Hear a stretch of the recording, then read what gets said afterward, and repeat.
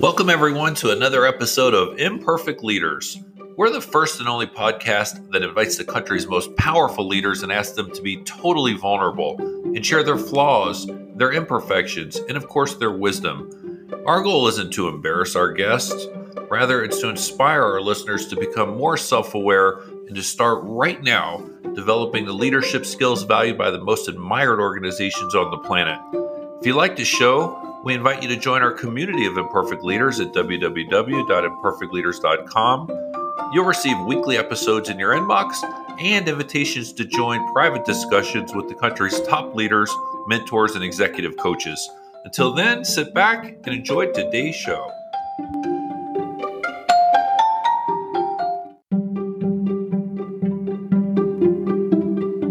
Today's guest, Dr. Rakesh Suri, is one of the most admired heart transplant surgeons alive, with long stints at both the Mayo Clinic and the Cleveland Clinic, the top two hospitals in the entire world. Rakesh was such a great leader at the Cleveland Clinic that the board of directors asked him if he would help build a brand new world-class hospital in the middle of the desert in Abu Dhabi. He succeeded beyond everyone's wildest dreams. The new hospital is literally an innovation factory with the world's best surgeons and staff. Also joining today's podcast is Linda Hill. She's an esteemed professor of leadership and innovation at the Harvard Business School. Professor Hill was so impressed with Rakesh that she wrote several Harvard Business School case studies on the Cleveland Clinic in Abu Dhabi to help students and executives across the world learn how to build an innovative organization. Professor Hill provides her own perspective on Dr. Suri and advice to all our listeners who want to become even better leaders and innovators. When you talk about transplantation, by the time you actually do one, you've seen hundreds, literally, of heart surgeries, and therefore you understand the complexities of the anatomy, the physiology, and importantly, how the team needs to work together to make it a success. Do you somehow in that operating room get into a particular kind of zone or even a routine that things just feel like they're coming in naturally in a flow? The word flow resonates. Many of us who have either run or done different types of sports that are repetitive really know what that feels like, to lose one's sense of conscious attention to the minute by minute and get into a state of contemplation on a broader plane.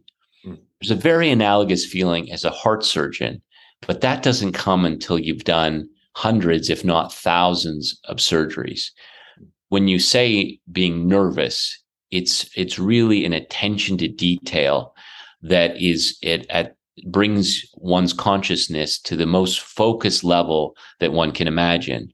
And then as one becomes familiar, or as a surgeon and a surgical team, again, working together, becomes very familiar with each of the team members' skills, collaboration, and ability to course correct, then the team can get into a state of flow that really is magical and really is quite relaxing. If you speak to surgeons and surgical teams, they work together for decades. And some of their most relaxing moments are, in fact, in the operating room, performing some of the most complex surgeries. So that's maybe an insight that many people wouldn't expect. But if you really speak to a surgeon and a surgical team, this is a very common narrative. And conversely, if somebody's sick on the team or they have a vacation, does that somehow throw off your flow? That's exactly right. And we've noticed this with increasing frequency now with the staffing shortages we're facing across healthcare. There's been losses due to sickness, either personal or family sickness, changing life circumstances, job transitions, etc., that have had team members that have been working together for decades, literally, disappear from the scene all of a sudden. And what this has done, it's really challenged many surgical teams, and in fact, many teams across healthcare, to be able to perform at the same level. I'm not saying it's unsafe, because it's our job to ensure that when we deploy a procedure or a technique, it's at the safest level possible so that we can ensure an outcome for our patient that we can stand behind. But it becomes more challenging when the team members that you've worked with for years and decades suddenly disappear. Sometimes doctors, and especially surgeons, are accused of having a God complex. But on the other hand, if I'm a patient, I want a surgeon who's confident and in total control. What are your thoughts on this whole notion of doctors having a God complex? I mean, is that even fair? So I think that was a historic perspective that probably largely echoed the ecosystem of society. In other words, the inability to challenge leadership and to speak truth to leadership and to speak up when one saw something that wasn't right. We can find these examples through society, through governmental leadership, business leadership, and even medical leadership now. So I think that this notion of having a superior voice has diminished. And we're all embracing across all segments of society a healthier perspective that has every voice being heard and honored and integrated into the path forward. And this has never been more true than in medicine and in the surgical suites of the operating rooms of 2022. Mm-hmm. So I'm endlessly fascinated by how anyone can become a heart surgeon. I mean, did you know that you always wanted to get into medicine even when you were a little kid? Well, I started my life with a deep sense of societal responsibility. And I don't know quite where that came from. It may have arisen from the fact that I come from a multicultural family. My father came from India to Canada in the 60s when he was in his 20s and met my mother, who's Ukrainian Canadian. And I had the opportunity to travel around the world from the point that I could remember. In fact, when I was a baby, I was on airplanes. And during those travels, I remember vividly encountering those who had much less and in much more difficult circumstances than I had growing up. And if you can imagine being a child in the 70s and seeing this great disparity in health and medicine and the fundamentals of life, I suppose it really gave me a sense of responsibility. And that theme continued into university as I started in my academic career. At university, I studied philosophy as part of my science background. Where was that?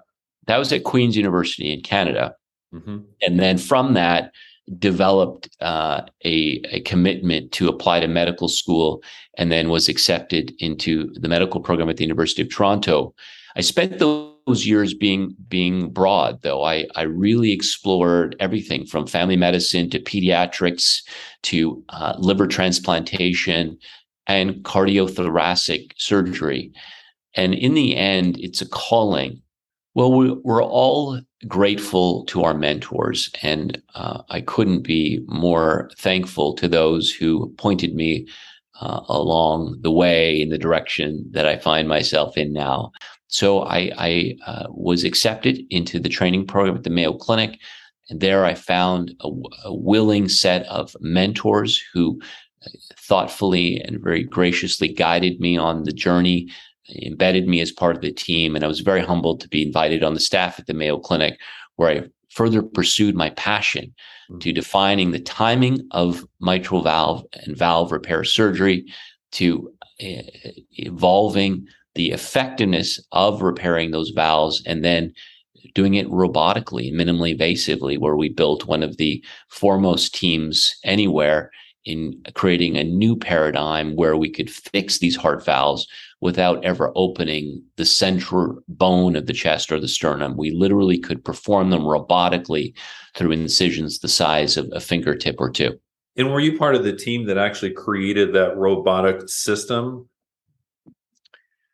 No, the robotic system that exists is FDA approved and was in development for many years prior. But there was a point that was done in different parts of the body on different organ systems, but not done frequently to correct heart conditions. And this is really where the power of the team at the Mayo Clinic came in. We assembled a multidisciplinary team of nurses, perfusionists, anesthesiologists, and a co-surgeon partner of mine, Dr. Harold Burkhart. And together we trained, we studied, we examined where we were strong, where we needed to grow. We traveled to form leading teams around the world, perform different types of minimally invasive surgery. And then through that, we developed our own robotic mitral valve repair program at the Mayo Clinic.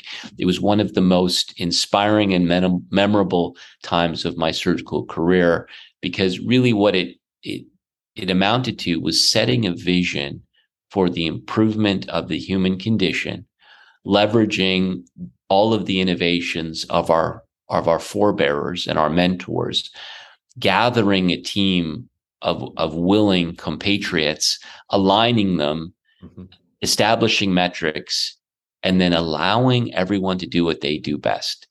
And that little example has been extended across my leadership journey, subsequently to the Cleveland Clinic and around the world. And it's still something that I find very, very powerful. And it all started out in a cardiac surgical operating room for me in Rochester, Minnesota.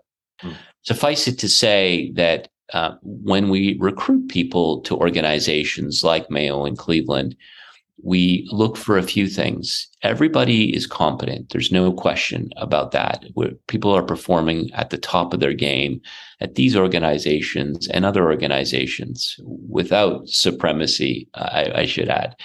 But the second thing that we look for is character, meaning people's values in any organization, particularly in healthcare, need to align with the values of the populations and the communities we serve and the values of the organization. And the third thing is compassion. And I think that's been eminently demonstrated in the pandemic. I mean, you could be the best heart surgeon or anesthesiologist or nurse or hospital administrator, but we're all humbled by the ability that we had to either remain well or fall sick during this pandemic. And it doesn't matter what your title is or how much money you made or how many papers you published. At the end of the day, we all had to be compassionate with each other, because healthcare and human existence through health and illness is a very humbling journey. And being vulnerable and being compassionate with each other has been shown to me and to all of those that I work with through the pandemic in a poignant way that we've never seen through our lives.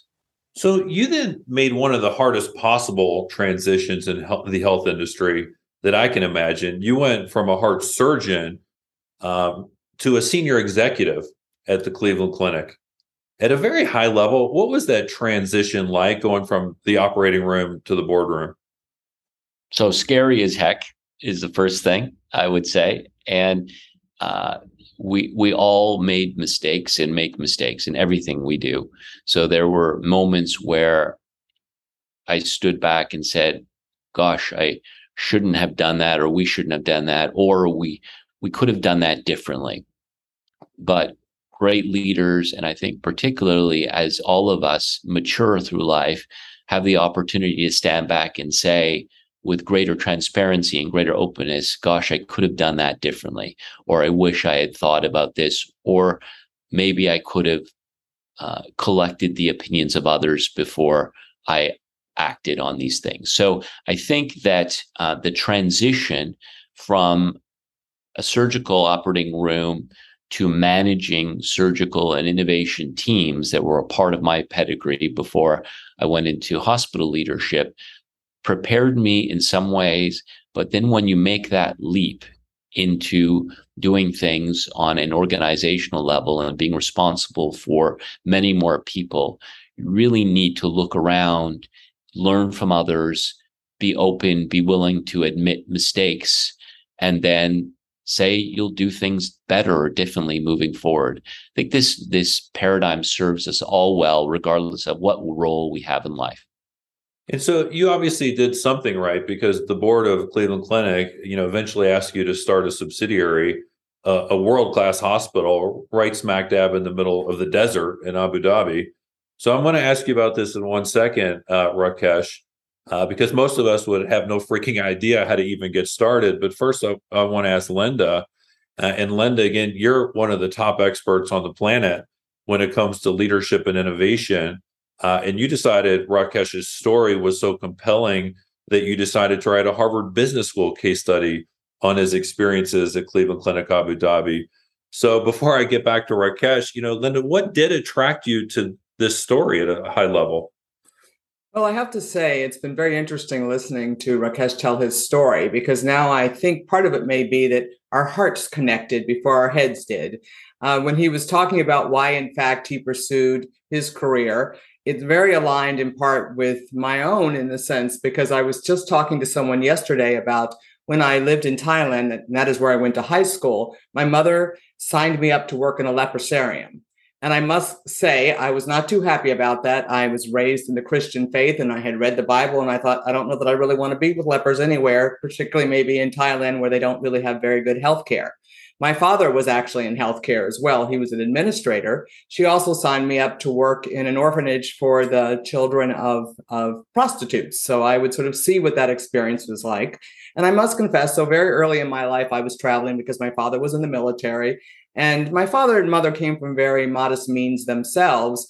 But when we went to India when I was 14 and I saw the poverty that was there at that time, I guess I got exposed to seeing that I was a very blessed person. So whenever I began to feel sorry for myself, I needed to stand up straight and get moving in the right direction. So I think on some level, we never really talked about our backgrounds, but I see a lot of parallels there. But what made me, so one of the things I would say, and the reason I went through that is because one of my concerns as a professor at Harvard Business School and in writing cases is we want to share examples with MBAs and executives around the world about what leadership can be, and really how it is not just about rights and privileges, but more about duties and obligations. And so that sense of responsibility that I guess I saw in Rakesh when he was actually taking a course with me as an executive really caught my attention.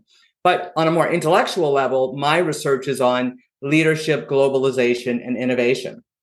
And in particular, with regard to leadership, I'm interested in how stars learn to lead. So when Rakesh was telling me about different opportunities he had and what he might be doing, they immediately interested me, because if you look at having to work at, lead a Cleveland Clinic Abu Dhabi, there's leadership. He was a star who, if you will, became a leader, and both that whole piece of the puzzle and the complexity there. Globalization, how do you take Cleveland Clinic, which is a spectacular hospital? I'm on the board of the Brigham and Mass General Brigham. So, I look at Cleveland Clinic. How do you take that model, which is a very collaborative model, and put it in another place to work in an environment in which I've been visiting for about, actually by that time, 15, 16 years. And finally, innovation. The whole effort and focus of what they were trying to do in Cleveland Clinic Abu Dhabi really did focus on how do we build a world-class healthcare organization that is very innovative. So, our interests were aligned in terms of my head, but I think fundamentally, if I look at the heart piece of it, that must have been happening even though we never really talked about it. We did talk about the fact that my husband is a pediatric cardiologist. He was going to do surgery on top of that, but he'd done the physician scientist thing. And I kept saying, will you ever really get a job? So he didn't end up doing the final surgery piece. But I think on many, many levels, we connected in class and after class. And I just have been blessed and have actually written, if you will, or developed with my research associate, 3 cases about Rakesh and his colleagues at Cleveland Clinic Abu Dhabi, because really what we saw there and what we got to learn is just spectacular, and wanted to share it. So, Rakesh, how did you do this? I mean, you're tasked with building a world-class hospital in the middle of the desert. Seems like a lot of challenges, not the least of which is how do you attract the best surgeons in the world to Abu Dhabi? What was it like being the top leader at Cleveland Clinic Abu Dhabi, and what was your vision, and how did you do it? It was really about bringing world-class people and their families to a new city in a new country, and developing a new way of operating together. So we worked hard to make that happen in terms of attracting people. One thing that came up over and over again as CEOs from world leading academic medical centers who visited asked routinely was, how did you get these people here? And I always started with the fact that people attract people.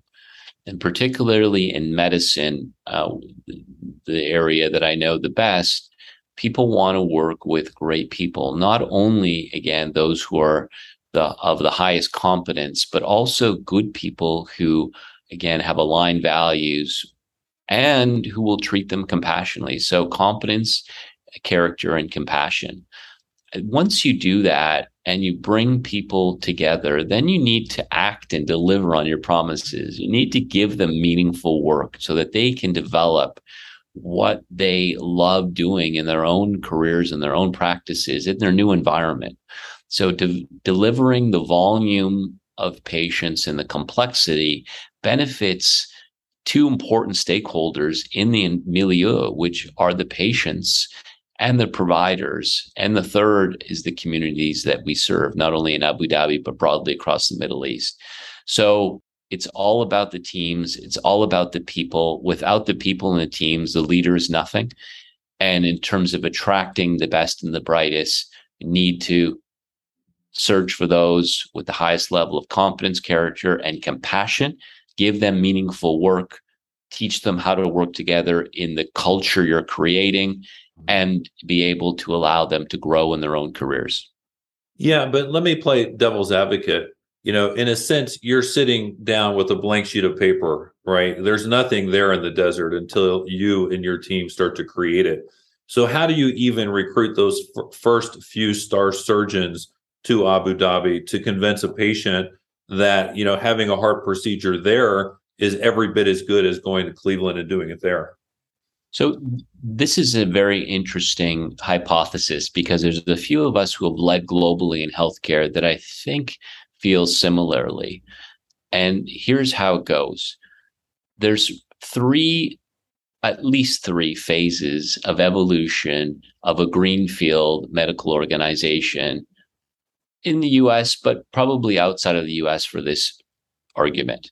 The first are the innovators who want to build something that's never been built before. And that was certainly the case with the hospital we're speaking about. It was truly one of the most beautiful and best equipped hospitals anywhere on the planet, with a very inspiring vision and mission to impact the lives of nearly 3 billion people within a 6-hour flight radius. So that was started out as being a very inspiring and first in world opportunity that attracted a unique set of individuals to be a part of that initial building and launching journey. Mm-hmm. What we noticed very quickly as the work started to grow, meaning as patients started to come in and our volume started to build, some of those initial pioneers actually moved on. Mm-hmm. In other words, they moved on to a new innovative greenfield project. And I found this initially perplexing as a new hospital leader. I thought, well, wouldn't they have come and wanted to stay the whole time? And in fact, that wasn't the case, because there was this sense of exhilaration associated with conceiving and building something. And then the next wave of leaders that came really were of the mindset that they wanted to create novel programs and deliver the highest level of safety, quality, patient experience, and at the best value that they could anywhere, perhaps without the historic constraints of the countries that they came from. Mm-hmm. And that really characterized the second wave of pioneers into the ecosystem. The third was a path to sustainability. they had the opportunity to create something in a different part of the world at the next level. And in other words, the paths to sustainability, which involve not only safety, quality, and patient experience, but innovation. And it was during this phase that we launched different things, such as the nation's first multi-organ transplant program, developed centers of excellence for brain care, heart care, cancer, women's health, and respiratory critical care and beyond. And it was this ecosystem and infrastructure building that really set the country and the city up well to work with partners locally to ensure that Abu Dhabi was one of the safest places on the planet during the pandemic. So really, there were three phases, Jeff. There were the pioneers who wanted to build.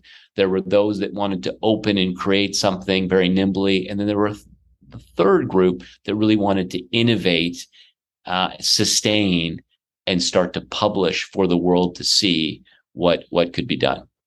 Gotcha. And Rakesh, how would you describe your leadership style? I mean, I know that vulnerability is a key piece of that. And I actually remember listening to Linda do a podcast with Brene Brown, and I believe she was talking about you addressing the troops in Abu Dhabi, and you told the team that you kind of feel like you're leading through a fog, but I trust you. And so how would you describe your leadership style and the role vulnerability plays in the way that you lead? So the first thing is that it's never static. How I lead now is different than 2015, is different than 2006. And I think that's true for all leaders. We're always learning minute by minute, hour by hour, day by day. And I think that not only as we gain more experience, but as we age and go through the struggles and the successes of life in general, in and out of our professional environments, we learn how to integrate a sense of vulnerability, accountability, being able to pivot, being able to admit our mistakes, and then being able to align people towards a new pathway forward. In terms of an analogy, for me, it's like skiing down a mountain in the middle of a snowstorm with the tip of the skis being not visible through it all. You don't know if you're going to hit a rock or go over a cliff. And therefore, the need to react quickly in unknown environments where there are so many uncertainties and so many contingencies that have never been encountered before is at a different level. In other words, as a leader, one learns to be able to let things percolate, gather consensus, seek input, and then react.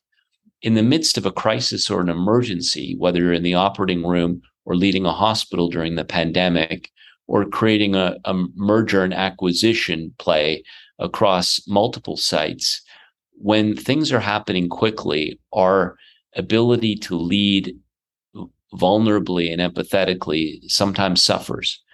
And learning about the situations that lead to that risk, I think, defines our maturation as leaders. So when things get sticky or hairy, what's really important is to take a deep breath, think about things in terms of short, medium, and long term, address the urgent of the urgent, utilizing the best information, the best intuition that's available, and then delay decisions that don't need to be made imminently in order to take the time to gather the right opinions and consensus to make them thereafter. And I think the same is true of the longer term decisions. As a new leader, sometimes we make everything urgent. And by reacting too quickly and potentially too forcefully, we can make some mistakes. And I think that's been one of the biggest lessons on my leadership journey that I can share to date. And when you were in the thick of it in Cleveland Clinic Abu Dhabi, did you feel, I mean, I know that you felt like you were skiing down that slope, not being able to see the tip of your skis. Did you share those feelings with your team? The answer is yes. There's different times to share different types of vulnerabilities. So when you're in the middle of an operating room and all of a sudden the aorta starts to bleed, you take your finger and you put it on the hole. It's natural, instinctual response to stop something bad from happening. And the same is true in leadership. However, after a case in the operating room, we always do a debrief. This is new, by the way. This has only been in the last sort of 5-6 years that we've been doing these things regularly.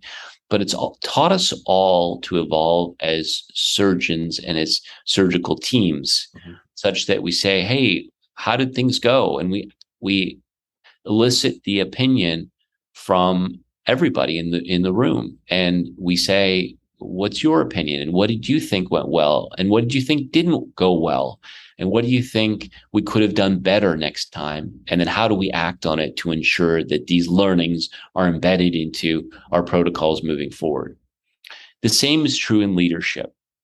There are times when we can stand back and analyze how things went, what went well, what didn't go well, how we can do things differently.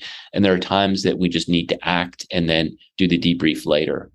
And during the pandemic, it was very clear that we needed to shorten the cycle time of those occurrences. So we went from weekly meetings to twice daily meetings during the pandemic. We stood up an emergency task force that would meet at least once daily. And then as an executive team, we would touch base with our nurse leaders, our physician leaders, and in fact, the task force team at least twice a day, and have briefings across our executive team with the internal and external stakeholders at Cleveland Clinic Abu Dhabi, and in fact, across our executive team across the world. So it's really important during times of crisis to increase our ability to communicate and stand back and show vulnerability at the right time, in the right way, for the right outcome. I love that. And Linda, I'm dying to get back to you for some high level context and perspective. And you've done a deep dive in some of the most innovative organizations on the planet, including this one. What sticks out in your mind about his story? Well, there are many, many pieces to it. As I mentioned, it is a case that really covers all of my passions: leadership, globalization, and innovation. So the cases that we've written can fit into many different places and many different courses. So it's a little hard for me to answer you, except to say that what we do see when we look at leaders who have been able to build organizations that can routinely innovate and in fact are very nimble is that they do tend to have a common mindset. Now, their style of behaving can vary considerably, frankly. We've looked at people all over the world in a whole range of different contexts, but how they think about what they're doing is rather similar. Now, the first thing I want to say is that the people we've elected to study have all been people who I think we would agree are visionaries. And I mean even visionaries with the big V, if you will. But they know how to make the space for others. And what you've heard from Rakesh from the very beginning is he wanted to talk about the team, not just about himself. And so they do have this collaborative point of view. They understand very well that innovation rarely happens, from some individual genius having an aha moment. It's very much about the context you're in and creating a context in which all of you will be willing and able to do what's necessary to innovate. And so the commonality we see is that these leaders, on some level, maybe they haven't studied it or maybe they have, they really get what it takes to innovate. And so instead of thinking I have the vision and, you need to just follow me to the future, it's really about creating an environment in which we can co-create the future together. That kind of mindset and behaving in ways that are consistent with that mindset are what we really do see across the world when we look at leaders who do build these organizations that show sustainable innovation. So it may be that you can do it once, you have that vision, but I must confess, one of the people I had a surprise opportunity to spend some time with, who we would say is a visionary, was President Nelson Mandela. And one of his beliefs was that one of the most important roles of a leader is to make sure the minority voice is heard. So I think what's implicit in that and what we've been hearing from Rakesh is that these leaders actually see an abundance of talent.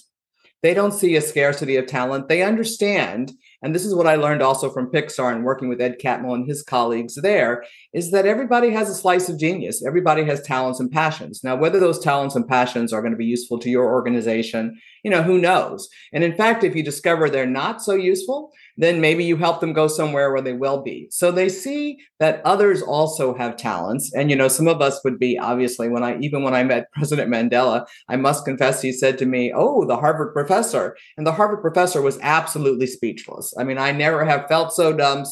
But he says some things to you and soon you're able to engage. So I think what you can hear from Rakesh, and he makes it all seem very easy, but the lessons to be learned, either it might be part of your instinct and how you've already started leading or your own background for whatever reason. But a lot of leaders have to learn how to behave this way, not because they're not well intended, but when you are a person who has, big vision, if you will, and lots of ideas, it can be real easy to take up all the space. And so I think the other thing we see is, again, they make space for others because they know that they will be better. So Ed Catmull at Pixar came and spoke to the MBAs and he said, always hire people who you think are smarter than you. Just do it. Now, you and I, all three of us we know people who would never hire someone that they thought was smarter than them. They just wouldn't. So there is a sense of confidence that, in fact, you're going to be fine and you are actually going to be better if those around you are, quote, smarter than you. And one of the top designers in the world talked to me about you always want to treat your work in part as this is your graduate education. So you want to be with people who will help you grow and you can help grow. So going back to what Rakesh said about people attract people, these people, and they want different, he described different reasons why people might want to come to Cleveland Clinic Abu Dhabi. But what we do see in innovative organizations is that these are people who have big ambitions, who want to really take an idea and have impact. Mm-hmm. They don't want to just play at the idea stage. They want to actually see that, they do something that is ambitious. And usually the purpose of the work, actually always, the purpose of the work matters to them, the why of the work.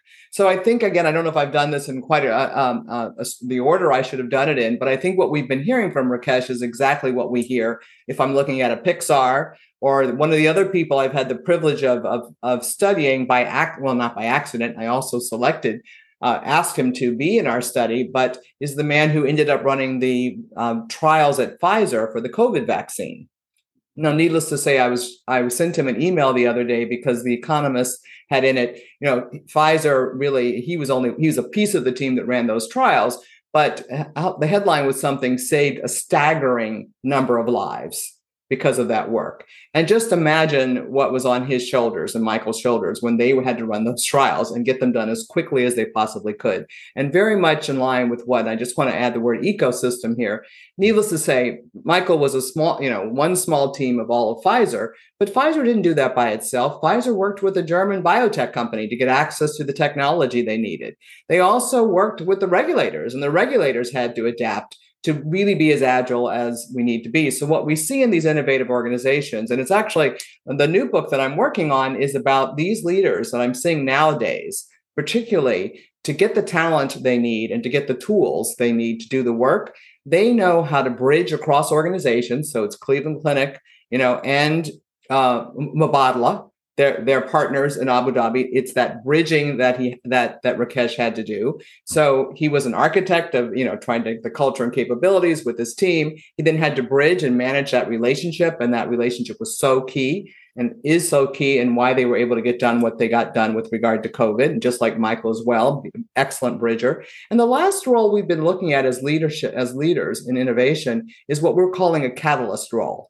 We don't have this model completely worked out because we haven't, the book isn't quite done. But the catalyst is someone who, in everything he or she or they do, they know that their actions are shaping the broader environment in which they work.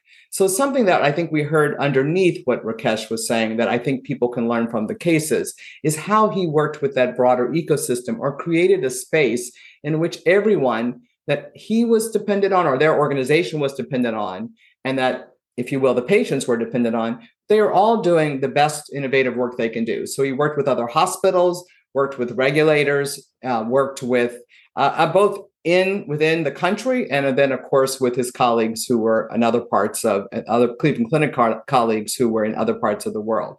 So I think that there really are these three roles. When we wrote the first book, we really focused on this architecture, being a social architect. The second, we begin to see a little bit, and we played a little bit with this idea of bridging, but now because of how fast organizations need to move and really how you can't possibly have all inside what you need, this bridging role and being able to translate and integrate and work across organizations. And finally, this thing about how do we create an infrastructure in our ecosystem that will allow us all to be better at what we're doing. And again, you don't do all of that unless you are very ambitious in what you're trying to, what your impact needs to be, and unless you get comfortable with not, quote, being in control. I mean, I don't think a surgeon's necessarily in control when he or she are, they are in the doing surgery. But this whole idea that formal authority is why you're going to be able to influence people. It's it doesn't really matter if you're the boss when you're trying to get people to innovate. I mean, innovation is a voluntary act. And if you think about a lot of the people you need to influence to get it done, and that Rakesh has talked about, are people over whom he had no formal authority. Mm-hmm. But until you can play in that space and understand how you have influence and align on values and purpose, I don't think you will be able to innovate these days at the scale and the speed that I think many organizations are finding they have to operate at. And when I love this point about the values and the purpose. And when I think of Pixar and Pfizer and Cleveland Clinic Abu Dhabi, I think rightfully so that they're some of the most visionary organizations on the planet. But Ed Catmull said, we don't have a vision. We have a common mission. So how important is it for some of these leaders to, create this safe space where individuals with a common mission and values challenge each other, like Rakesh talking about what they do after each operation? Yeah, no, that is extremely important. So, believe me, as you know, Ed recently won the top award, the Nobel Prize of Technology. The man is a visionary. Again, to be clear, he understands, though, that if he was, think about it, here he's working with Steve Jobs and John Lasseter. They all have big visions, but they collaborated together because they understood they were better together. So I just want to say, but what he leads with is not his vision, because nobody cares, really. I mean, in some ways they do, but they're all talented. Think of all the talent he has in his organization, all the Academy Award winners. It's really about what can we do together?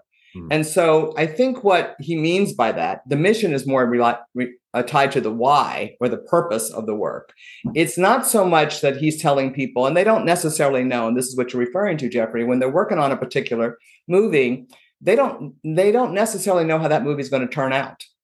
There are so many pivots. Another word that we heard Rakesh say along the way, as he says, most movies start off as kind of ugly babies, maybe even ugly adolescents, but we iterate and we work together and we make it better and better. And we know that when it leaves the studio, it's going to be, a beautiful adult. Someone's really going to enjoy. So I think that's what he means by it's not about him having a vision, or it's more about the why and the purpose and why are we together and what do we want to do for the world and why do family movies and family entertainment that really is healthy, why does that matter? They really care about all of that. So I think when you have that common base of values and the purpose about how you're doing your work, you're much more likely to be successful. The other theme that is here is that you need to be in relationship with people. You need to be connected to people. So one thing that they don't have at Pixar is they don't really have the free agent model. Many of them have been together for 20 plus years. They have a base. They understand, they know each other's strengths and weaknesses. They know what it means when, a certain facial expression that person needs help.